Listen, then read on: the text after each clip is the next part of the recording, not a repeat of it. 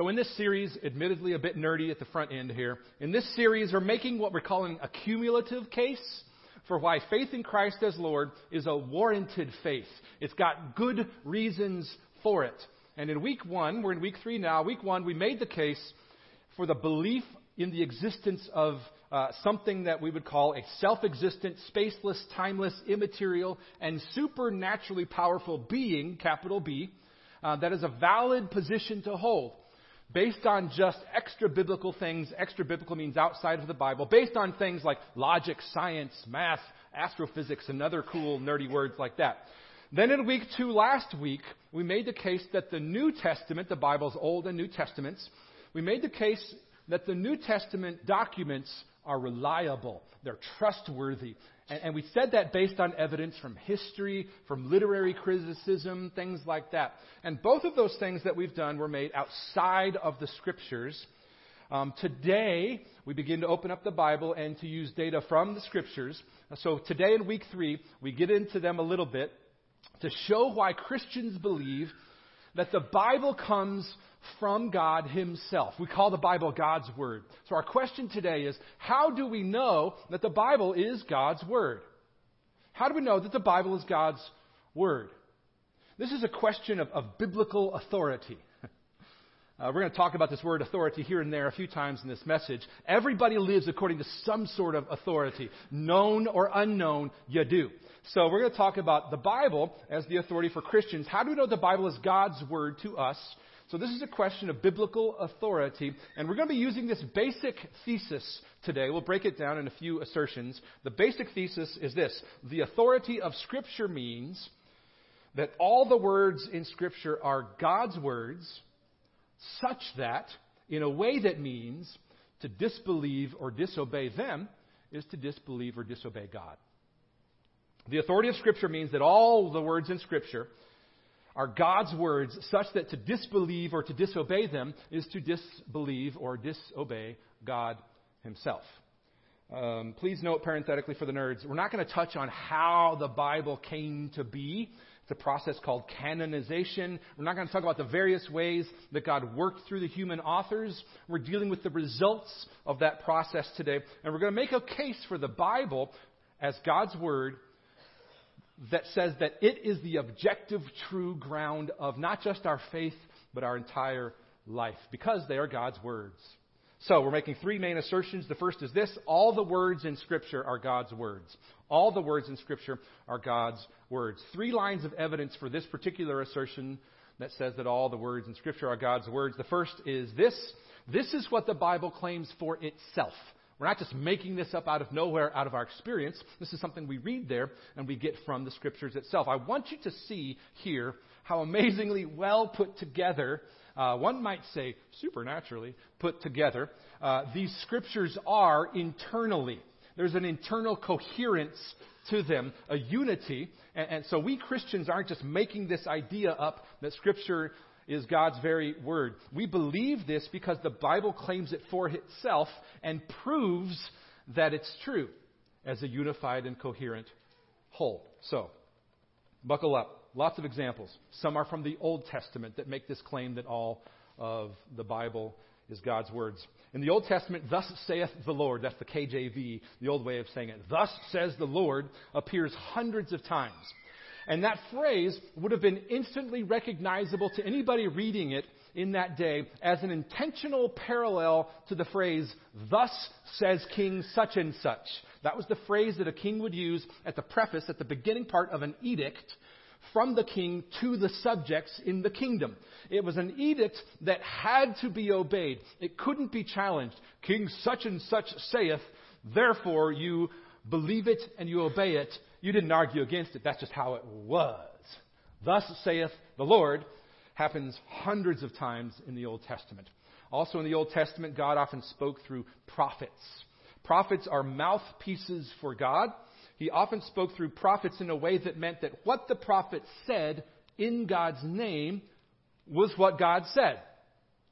It carried the weight and the authority as if it came from God Himself. This shows up in hundreds of places in the Old Testament. And so to disbelieve or to disobey the word of the prophets was said to be disbelieving or disobeying God himself. Now, we've not yet proven that all of the words in the Old Testament are God's words, but the cumulative force of what we just talked about, thus saith the Lord, and a prophet speaking for God, the cumulative force of hundreds and hundreds of passages like those shows that within the Old Testament itself, we have written records of words that are said to carry the force, the weight, and the authority of God's very words.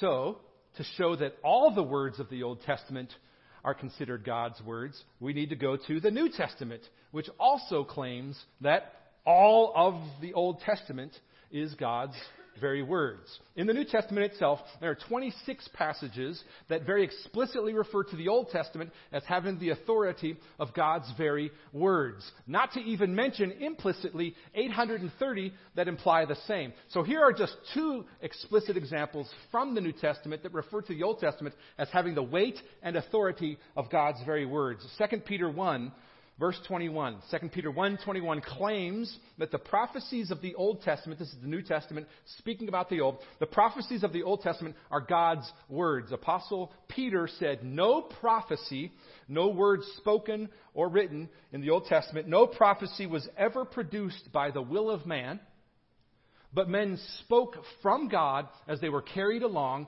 by the Holy Spirit. The verb that Peter uses here for carried along is used to speak of a sail on a boat being filled with wind that empowers the boat to move. So when human authors were putting pen to paper, the Holy Spirit empowered them like that so that what they wrote were the words of God in terms of their weight and authority and the force with which they were to be heard and reckoned with. Peter is saying here that even though the Old Testament scriptures were written by and through human means and personalities, the ultimate source of every prophecy in the Old Testament was God himself working through the Holy Spirit. Peter acknowledges that that was the case. 2 Timothy 3:16. The Apostle Paul says in 2 Timothy 3:16 that all Scripture is breathed out by God. Two things here. First, the word Scripture there in 2 Timothy 3 is a technical term that's used by the New Testament writers to refer to written Scriptures. In this case, the Old Testament. Every single time this term for written Scripture shows up in the New Testament, 51 times, that word refers to the written words of the Old Testament. So all the written words of the Old Testament, the New Testament says, were breathed out by God himself, except for two times that also apply to the New Testament. We'll show you that in just a second. Second thing to see here in 2 Timothy 3:16, all Scripture is God-breathed, is to notice that he says all Scripture is breathed out by God. And if he's talking about all written Scriptures being breathed out by God, then breathed out, this breathing thing, is obviously a metaphor for speaking the words of Scripture, speaking the words that become written. This is why we say the Bible itself is inspired by God. It's breathed out by him. Now, those passages we've just looked at, that we referred to, only claim that the Old Testament writings were God's words. What about the New Testament? Well, the New Testament claims scriptural authority for itself. There are lots of examples of this. Here are two explicit ones. Number one, in 2 Peter 3:15 and 16. Peter the apostle, meaning he was an eyewitness to what happened with Jesus' life, death, burial, resurrection. Peter the apostle classifies all of Paul's letters on par with the other scriptures, he said. This is one of two explicit places like this in the New Testament. Peter writes this. He starts in verse 15. He says, "And count the patience of our Lord as salvation, just as our beloved brother Paul also wrote to you according to the wisdom given him by God from the Holy Spirit, as he does in all his letters."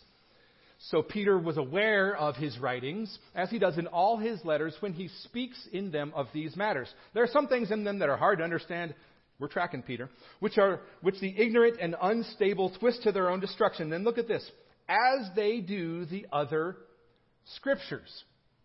Peter himself, within the New Testament, classifies Paul's own writings, his letters, alongside what he calls the other Scriptures, which shows, this is huge, folks, this shows that very early in the history of the church, that Paul's writings were considered, at least by one of the apostles, in the same sense as the Old Testament texts, to have God's weight and authority to them, as authoritative and coming from God himself. Also, check this out, 1 Timothy 5:18. In 1 Timothy 5:18, Paul quotes from Luke, chapter 10, verse 7. Paul quotes from Luke, and he calls it Scripture. He says, "For the Scripture says, the laborer deserves his wages," which means among the New Testament writers themselves, there was a conscious awareness that what they were doing was in continuity with the Old Testament Scriptures. They believed themselves to be adding to the Old Testament. Aside from those two explicit examples, the implicit examples, the things that are implied throughout New Testament, go on and on and on. Paul, for example, very obviously considered his writings in addition to the Scripture of the Old Testament. He says things like, "What I'm writing to you is a command of the Lord. When you received the word of God, which you heard from us, you accepted it not as the word of men, but as what it really is, the word of God." More than one time, he warns people not to disobey what he writes in his letters. He says, because it carries the weight of God's words. He said, whoever disregards this, disregards not man, not me, but God. He calls his own writings the gospel. He says, "This we declare to you by a word from the Lord." 2 times in the Gospel of John, Jesus promises disciples that the Holy Spirit will bring to their remembrance all that he said to them. And this promise found its fulfillment in their writings. In the book of Matthew, where he's writing to prove that Jesus is the Messiah, the promised Jewish Messiah, Matthew uses the phrase, "It is written" 9 times, and the word "fulfilled" 12 times. He cites the Old Testament 68 times as a way of establishing that what he was writing was right in continuity with the Old Testament Scriptures. In Luke 1:1-4, he is consciously writing in the tradition of those who were, he says, ministers of the Word. In the beginning of the Gospel of John, he begins by drawing an intentional and very obvious parallel with Genesis 1, knowing full well he is writing in continuity with the Old Testament Scriptures in Genesis 1. At the beginning of the book of Revelation, John claims that his own written revelation of Jesus was given to him by an angel, a messenger from God, and he calls his writings prophecy. We could go on and on. This is worth noting because it's been common since the late 1800s and the early 1900s to say, well, the New Testament writers weren't intentionally trying to write the Scriptures. They weren't self-consciously aware that what they were writing had the weight and authority of God's very words. But none other than the famous scholar today, N.T. Wright, agrees with us. He says it used to be said that the New Testament writers didn't think they were writing Scripture. That is hard to sustain historically today, he says. The fact that their writings were, in various senses, occasional, meaning they were written to a certain context or location, which means they can't possibly apply to all people. That's what they used to say. The fact that their writings were in various senses occasional is not to the point that precisely those points of urgent need, when, for instance, writing Galatians or 2 Corinthians, Paul is most conscious that he is writing as one authorized by the apostolic call that he had received from Jesus Christ and in the power of the Spirit to bring life and order to the church by his own words. It is clear that the writers of the New Testament believed that what they themselves were writing and then what was written in the Old Testament was fully intended to be believed and obeyed as if coming from God himself. They believed themselves to be writing with exactly that kind of authority. Second of 3 reasons we believe that all the words in Scripture are God's words is because we are convinced of the Bible's claims to be God's words as we read the Bible. Track with me here.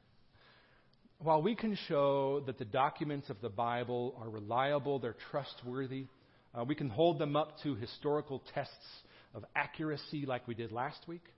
We can show that they were written by eyewitnesses. We can even make argument after argument after argument that they are internally reliable, that they are trustworthy, that they are coherent, which they are. Those are helpful and useful inroads to faith in God, but it is ultimately, friends, the inner conviction of the Holy Spirit speaking in and through the Bible to our hearts in a way that confirms that it is our very Creator, the God of the universe, who is speaking directly to us through it. We're not just making this up from the experience of Christians. This is an experience and an expectation that comes straight from the Bible. 1 Corinthians 2:14, Paul says this, "The natural person does not accept the things of the Spirit of God, for they are folly, they're foolish to him. And he is not able to understand them because they are spiritually discerned." Which is to say, without the Spirit of God in you, you will not understand the spiritually discerned truths of the Bible. This is part of how we know that the Bible is God's Word, because it imparts spiritual truths the natural man cannot see or hear. It's like this. This is what Jesus says in John 10:27. This is so cool. Jesus says, "My sheep hear my voice, and I know them, and they follow me." So think of it like this. Imagine a huge group of 1,000 sheep in this large valley. Covers the entire valley, 1,000 sheep. And they're made up of small groups of many different smaller flocks. Okay? 1,000 sheep made up of different flocks. All these 1,000 sheep are grazing in this valley, heads down, happy to just chew on grass all day. Okay? One particular shepherd shows up over yonder and calls for his sheep. Here's how this works. Only his sheep look up and recognize the voice. The rest of them are content to sit heads down, chewing on grass. This is how it works with the Word of God. Only those with God's Spirit in them hear the words of Scripture as the voice of their shepherd and the Creator of their souls speaking to them. So this is what we mean when we say we are convinced of the Bible's claims to be God's words as we read it. As we read it. Let's just simmer.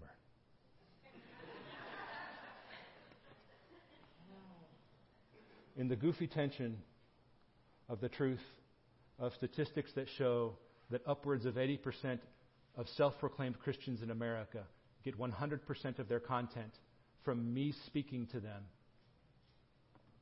for less than an hour a week.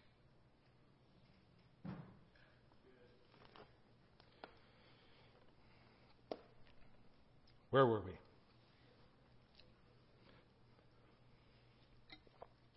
We are convinced of the Bible's claims to be true, to be God's words, as we hear the shepherd of our souls talking to us, speaking to us, calling us through the Bible as we read it. This is why we say the things we've said so far. Third part of saying all of Scripture is God's words. This is why we say the words of Scripture are what we call self-attesting. Another way people say it is self-authenticating.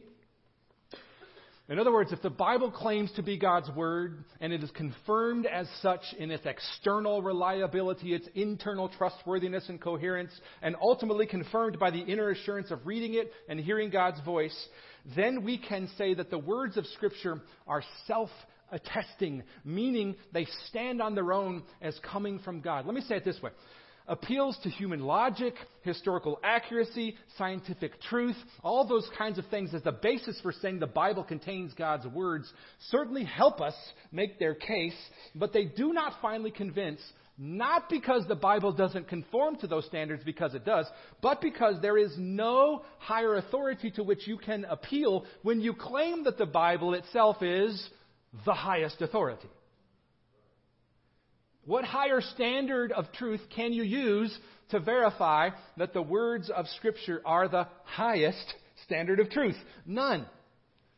So what we are saying ultimately is that the words of Scripture are required to bear within themselves an evidence of divine origin. Parenthetically, yes, nerds, this is obviously a form of a circular argument. So when you hear people say, you can't just justifiably call the Bible the Word of God merely because it claims it and you believe it, you can go, That's true. No duh. It's self-authenticating. You'll have to explain that some. But they have the same problem we do, which is to say this. It's a problem for anybody making an argument for any higher standard of ultimate authority. And make no mistake, every human being who has ever lived on the planet always holds to a higher ultimate standard of authority. It's just that some people actually know what it is. Some of us here don't even know. So we're making the case that what needs to be the ground, the objective for all truth, ground of your authority in life is the Word of God because it lasts forever. And so for us to say it's self-attesting isn't just our problem, it's everybody's problem. It's a problem for anyone making an argument for any standard of ultimate authority. It's like when somebody says, logical consistency is my authority. It is only logical to do so. That's a circular argument. Same problem. So the question is, how do we choose between competing ultimate authorities in our lives? Because make no mistake, every human being who's ever lived is living according to some sort of higher authority in their lives. Some just happen to be aware of it. So how do we choose between competing ultimate authorities in our lives? We test them. We test them. The overwhelming number of people walking on this planet who have no earthly idea what the ultimate standard in their life is because they don't even test it. What we're saying is the self-authenticating, the self-attesting nature of Scripture is that ultimately, if you test this Word of God, you will find that it will commend itself as more persuasive, more helpful, more truthful than any other religious book, than any human intellectual system or construct. It's more helpful than logic, human reason, sense experience, scientific methodology. All potential defeaters and completing claims to an ultimate authority will eventually show themselves to be inconsistent with reality at some point and in a way that disqualifies them and that will ultimately serve to show only in greater relief that the Word of God is most fully in accord with what we know about the world around us and about ourselves and about all of reality. So, we're making a case that you should test it. Test the Bible for yourself to see if indeed it's the Word of God. If it's indeed true, as we're saying today, it can handle your tests. It can handle your doubts. You're not that smart. No, we're preaching. You're not that smart. If the Bible is what we're saying, you know nothing when compared to what God says about who you are and why you were created and why you're on this planet. Test it. It can handle it. So, back to the plan. If main assertion number one, that all of the words of Scripture are God's words, is true, then main assertion number two, therefore, to disbelieve or disobey any word of Scripture is to disbelieve or disobey God Himself. It's just a logical consequence of the first thing we've said. We don't have time to unpack this other than to say that this is the next step. If all the words of Scripture are indeed God's words, then to disbelieve or to disobey any word of Scripture is to disbelieve or disobey God Himself. To make the point practical real quick, the most powerful preaching is not preaching that mostly proclaims one's own experience or that communicates one's opinions or that tells nice stories that make us feel good for a few minutes. It's preaching that explains what the Bible says and what the text means and that communicates that clearly so that the message justifiably holds its hearers to account as if it holds the weight and authority from God Himself.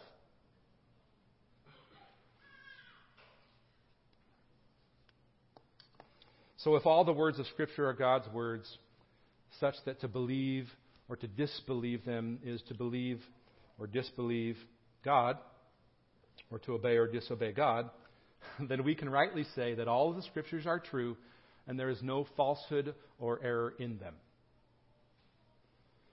All the Scriptures are true and there is no falsehood or error in them. The third main assertion today is about the truthfulness of Scripture. This is important for us to establish, because if the case we're making today that the objective truth and ground of our life is to be established on this Scripture from God, then its truthfulness matters. It's important to establish this if we're going to base our entire lives upon the claims of Scripture. So see, 3 real quick and very simple points here to make to establish this idea that Scriptures are an ultimate objective standard of truth. Number 1, God cannot lie or speak falsely. God cannot lie or speak falsely. Not only is this self-evident, like, duh, but Scripture itself makes this claim about God. Numbers 23:19 says, God is not man that he should lie. David says to God in 2 Samuel, your words are true. Psalm 119:160 is representative of hundreds of times in the Psalms that say things like, the sum, the whole of your word is truth. Romans 3:4 says, let God be true, though everyone were a liar. Hebrews 6:18 says it's impossible for God to lie. In Titus 1:2, this is cool. In Titus 1:2, it says, God is the unlying God. It says he's the free from all deceit God. And actually a very literal translation of what Paul says there in Titus is, it's so true of God, it's a title for him. He's the unlying God. He's the free from all deceit God. So because God cannot lie, and because all of Scripture is spoken by him and are his words, then number 2, therefore, all the words in Scripture are completely true and without error in any part. Because God can't lie, all Scripture is spoken by him, then all of Scripture must be likewise unlying as he is, if it's going to be an accurate reflection of his character and nature. So, Scripture says this in a bunch of places. We find this affirmed many times in the Bible. Psalm 12:6, the words of the Lord are pure words, like silver refined in a furnace in the ground, purified 7 times, meaning they are completely true. Proverbs 35 says every word of God proves true. Not some, not most, not the ones I like. Every word of God proves true. Matthew 24:35 makes the point that God's words are forever true.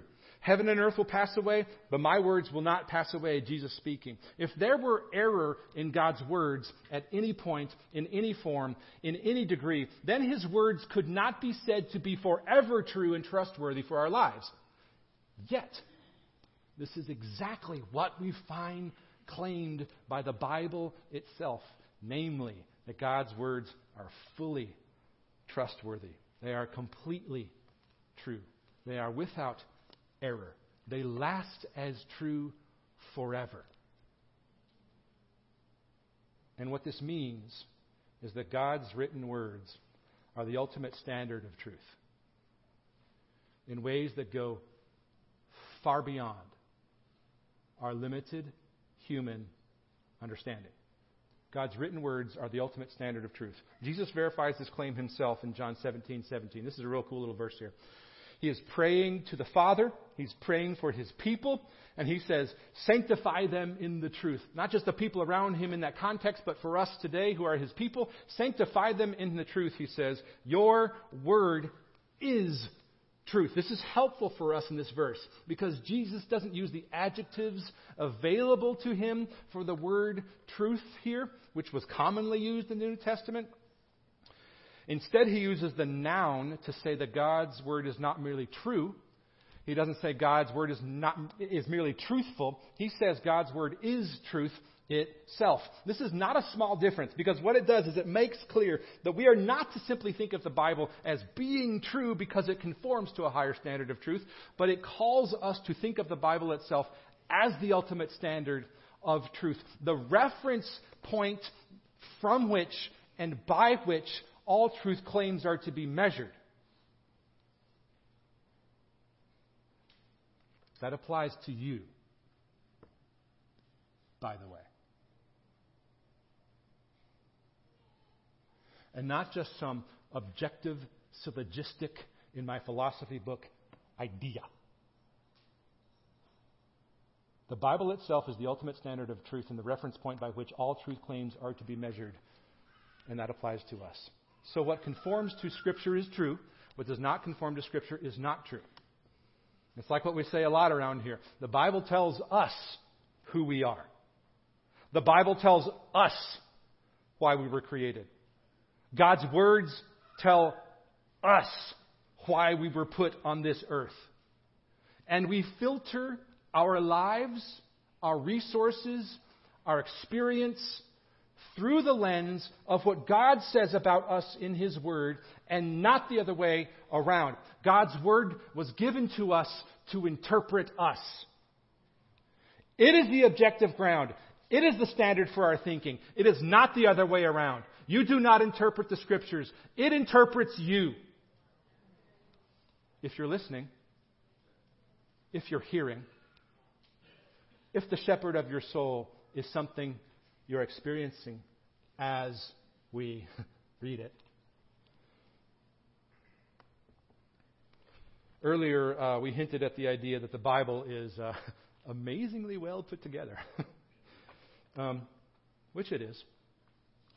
And even though today we have only touched on the amazing internal coherence and unity of the Bible, we can, I think, at least make this claim clearly. Listen carefully. This is cool. When you consider that the Bible is 66 books written over the span of 1,600 years by over 40 authors on 3 continents in 3 languages, and yet it communicates a coherent narrative that corresponds to reality, it is clear who the author really is. This kind of unity and coherence is humanly impossible. 2 of us can't decide to agree. And we're married to each other. I'm sorry, doggy, that was not in the notes. This kind of unity and coherence is humanly impossible. It's impossible. About what other single book in all of history can you make such a claim? Nothing comes remotely close. We Christians believe that that kind of unity and coherence is only possible in a book put together by a self-existent, spaceless, timeless, immaterial, and supernaturally powerful being called God. And He superintends a process of speaking His Word into existence from His mind and heart to these pages and into our hearts. This is why we call the Bible God's holy Word. Let's pray, friends.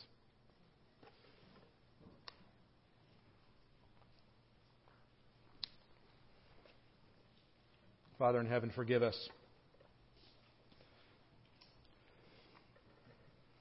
for listening to other shepherds,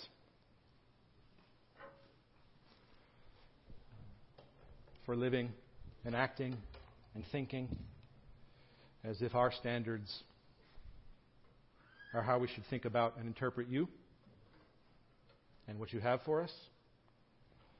Forgive us, correct us. Give us, Lord, a desire to hear from You in Your holy word so that we would come into contact with Your Son, Jesus Christ. Help us, Lord, to conform our thoughts and hearts to the truth that You tell us in Your word, that its story would become our story, so that we would recognize that we have been in rebellion against You, and that it's only because of what You've done to make up for our mess and to account for us before us in sending Jesus, who was perfect, sinless, righteous, who lived that life for us that we couldn't, and that He died on the cross to save us from our own sins. Father, thank You for going ahead of us and keeping Your word pure, so that we could read about You and have a relationship with You through it. Father, we ask that You would, through Your Holy Spirit, continue to speak to us as the shepherd of our souls. So as we go to You from day to day, we would let who you are tell us who we are. In the name of your Son, Jesus, we pray. Amen.